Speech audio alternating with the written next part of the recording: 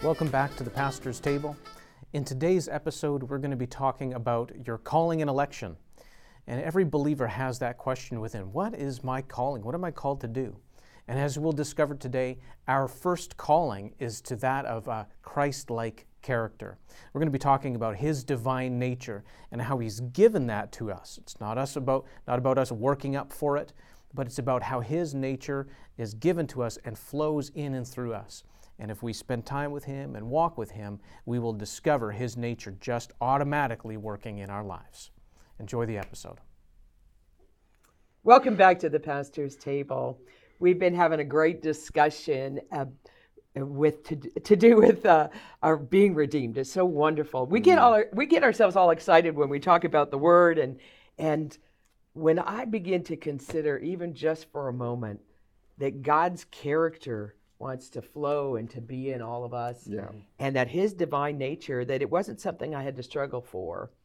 Now, I hope as you're watching, you'll realize that and come to hear us. I mean, really hear us, that not just a blindness in your eyes, but that your ears will come open to hear that divine nature that is not something you're going to work out by struggling. Yeah. We've all struggled at different points, but it's primarily because we didn't have the right teaching. And as God has helped us and come into some places where, you know, we all came from different sort of backgrounds, and God has helped us. And I think if God can get me here with, I can be, pretty headstrong. And if God can help my head and renew my mind according to His Word, He can do it for anyone, including you. That's right. Amen. So when we're going back to 2 Peter chapter 1, the exceeding great and precious promises, that by these great promises, don't let them get small. Mm-hmm. They are wonderful, they're big, they're magnificent, and by His promises, He can work in us His divine nature. Yeah. That's a miracle, and a great one. Absolutely. And a lot of fun, too. Yeah. In verse 10, we were reading this last time there. It says, "Because of this, brethren, be all the more solicitous and eager to make sure," which is to ratify, to strengthen, to make steadfast your calling and election. For if you do this, you will never stumble or fall. And if you notice here, he talks about your calling. There's a lot of people, a lot of believers that are wondering, what's my calling? That's what am I called to? Very true. And quite often when we talk about calling, we think about ministry and service in the church, and that's usually what we think about. Am I called to be an evangelist? Am I called to be a Sunday school teacher? Am I called to be on the worship team? What am I called to do? And so quite often we think in terms of calling like that. But this verse here isn't talking about our calling in that context at all. It's talking about godly character. Yes. He says that this is our calling that we want to make sure and strengthen and ratify.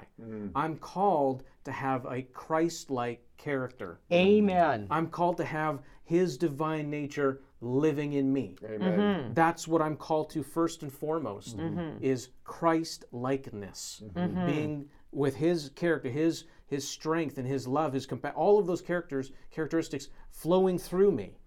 That's what I'm called to. And then in verse 11 says, thus, so if we, verse 10, if we're ratifying, strengthening, making sure of our calling to Christ-like character, verse 11, thus there will be richly and abundantly provided for you an entry into the eternal kingdom of our Lord and Savior Jesus Christ.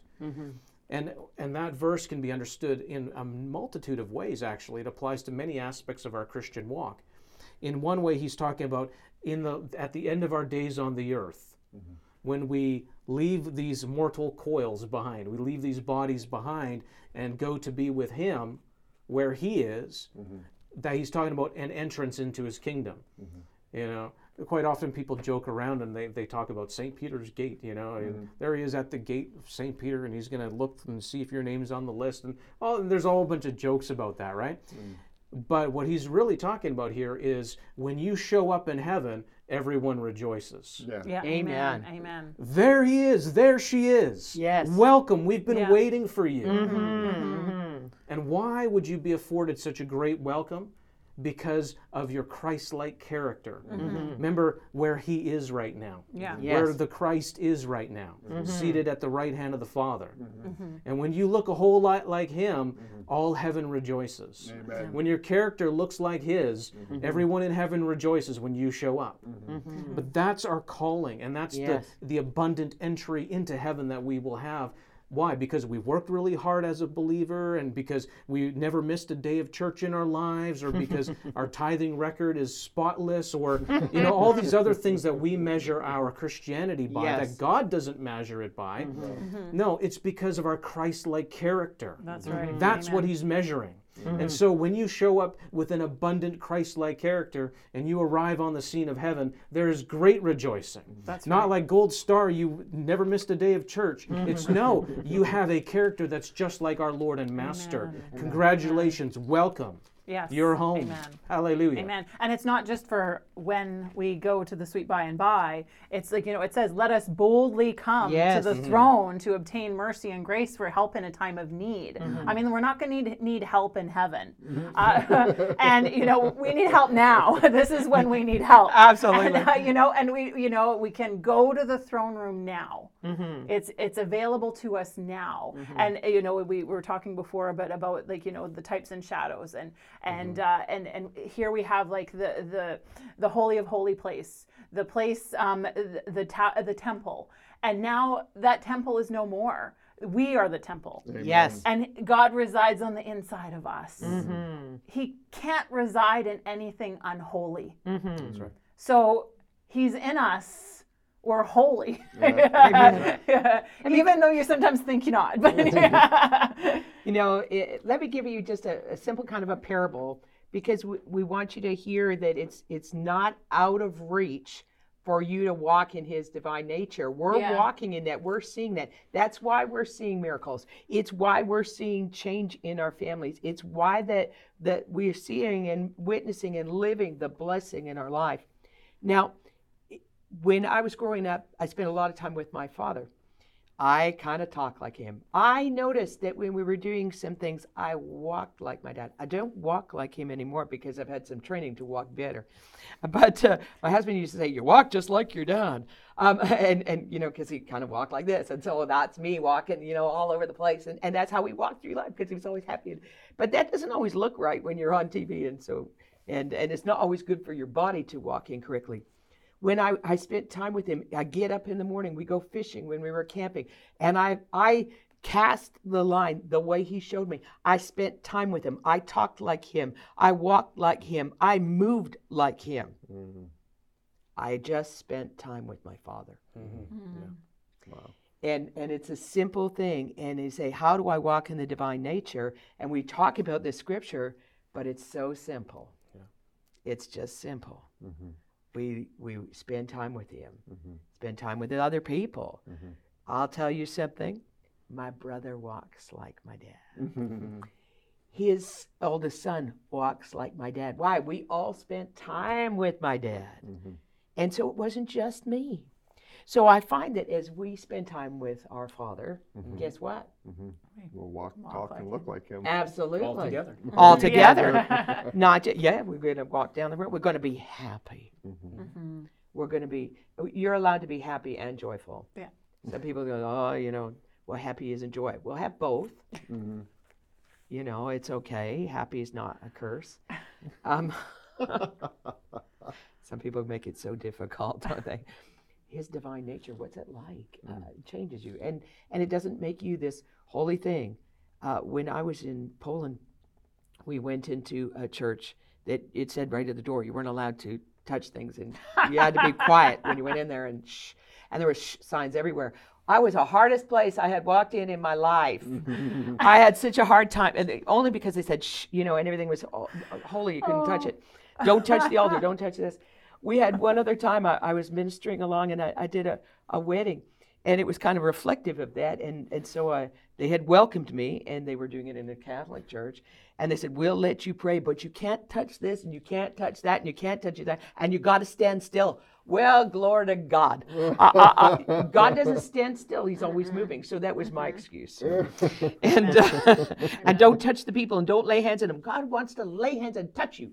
Holy Spirit wants to touch you. Yeah. His mighty outstretched arm is not kept back in his sleeve. You know, and there's a place where his life, his joy, it's not this boxed up legalism thing. And so when we're talking about divine nature, you're not going to end up some legalistic, person with a big high hat and special garments and look weird when you walk in the room. Yeah, amen. Amen. Yeah. I don't think, like children like Jesus. They do. And I don't think children like those kind of weird people. I don't think so. They're scary. Yeah. Especially ones with tall hats. We've been talking about his divine nature and that has been placed on the inside of us. So the question keeps coming up in my mind, well, what is his divine nature? I think one of the best ways that that's described is in Galatians 5, verse 22, it starts. And this is the scripture, while everybody's going to find that, this is the scripture about what we commonly refer to as the fruit of the Spirit. So when you become a born-again disciple of Jesus, this is what's placed on the inside of you. He's taken up residence on the inside of you, and this is what's on the inside of you here. It says, and I'll read in the Amplified because we've been doing that.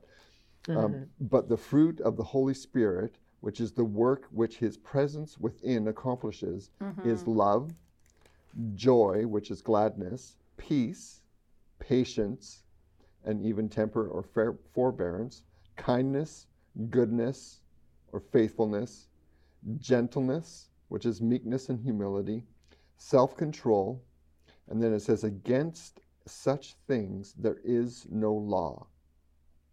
The devil can't stand against these things is really what this is saying here.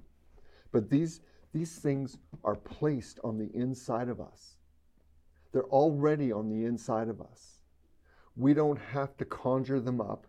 We don't have to work on them in our own abilities and our own ways to be Christ-like, to have these things come up and out of our mouths and our actions and stuff like that.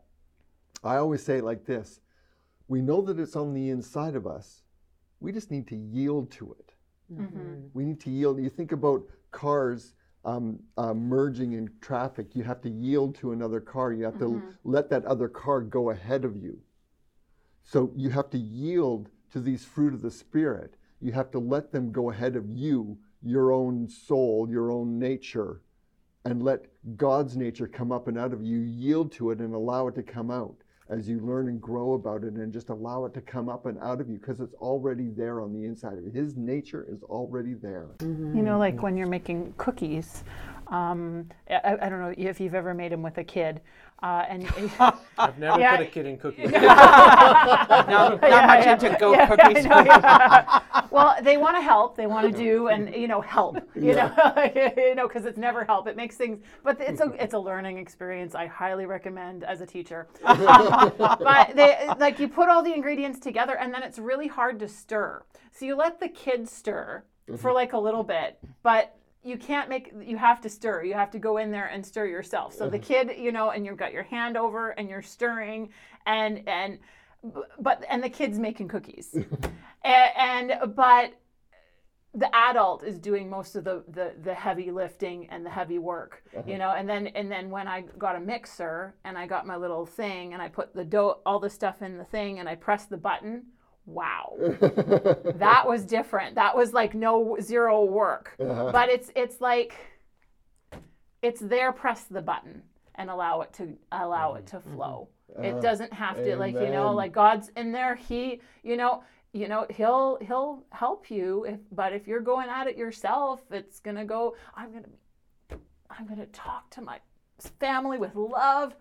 Going to this family reunion, I'm going to be loving, already that self-talk's not going to get you anywhere. So,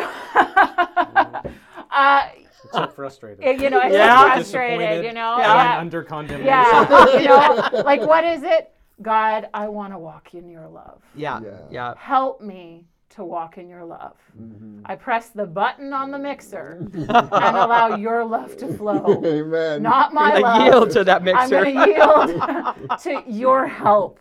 And he'll pour it in and it'll be there. But as soon as you start picking it up and trying to do it yourself, God's like, he's going to pull his hands off. Yeah. I heard another minister talking about an example along these lines as well. But he was telling about a personal story. But he made this comment about it. He said, listen, if you find yourself in a difficult and challenging situation, and you stop and you try to think about the last sermon you heard and trying to apply it, it's already too late. That's right. And it just makes a whole lot of sense. Like if you find, like he was talking about a car accident that he was in, and he said, wouldn't it be just absolutely ridiculous if I'm sitting there behind the wheel? Okay, I'm a pastor. I've got to walk in love. Everything's going to be okay. I'm just going to walk in love, and that's that self-talk you're referring. I'm just going to walk in love. Yeah, I don't want to. I have a reputation to uphold. I want to show them Jesus. I'm just going to be really. And then you get out and you put on that. Hi, everybody. That's just fake and wrong, and everybody knows. The first person who yells, you yell back. Yeah, exactly. It does not hold up. That's you putting on a Christian face, right? There's no genuine quality to that at all. And so in the similar way, we're not meant to live that kind of Christianity. When the Bible tells us to do something, it's not talking about you do it in your own. That's right. It's never, you're never meant, the Bible also proves you can't do it on your own. Yeah. So why would it tell you to do it and then and expect you to do it on your own when it also tells you you can't do it on your own? Yeah. Right? Doesn't God's make not sense. confused. People get confused. Yeah. He is not confused. Yeah. So in a very similar way, when he's telling you things like what we were reading about, make your calling and election sure, when he's talking about walk in the divine nature, add these qualities to your life, add, faith, add these qualities. He's not talking about you do it on your own. Yeah. He's talking about like what Anne was saying there. Just press the button and trust, believe, expect his ability to come through. That the fruit of the Spirit to come up and through you. Expect him to work on your behalf. I mean, he saved you when you weren't looking for him. I think he might help you walk the way he wants you to walk. Yeah. And if you can come to the place of that and you begin to walk in that divine nature, it becomes very natural.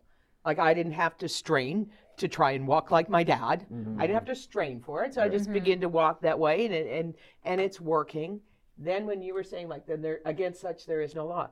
Now comes along the devil and now you've got some like, I don't think so.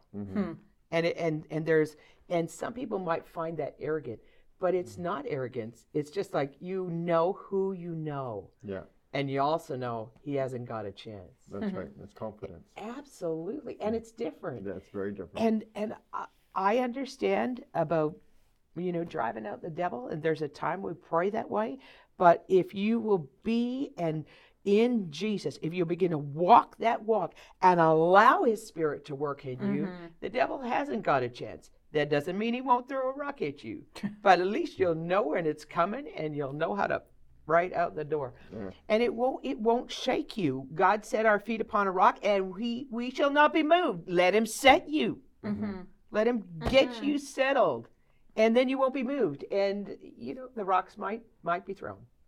Might be.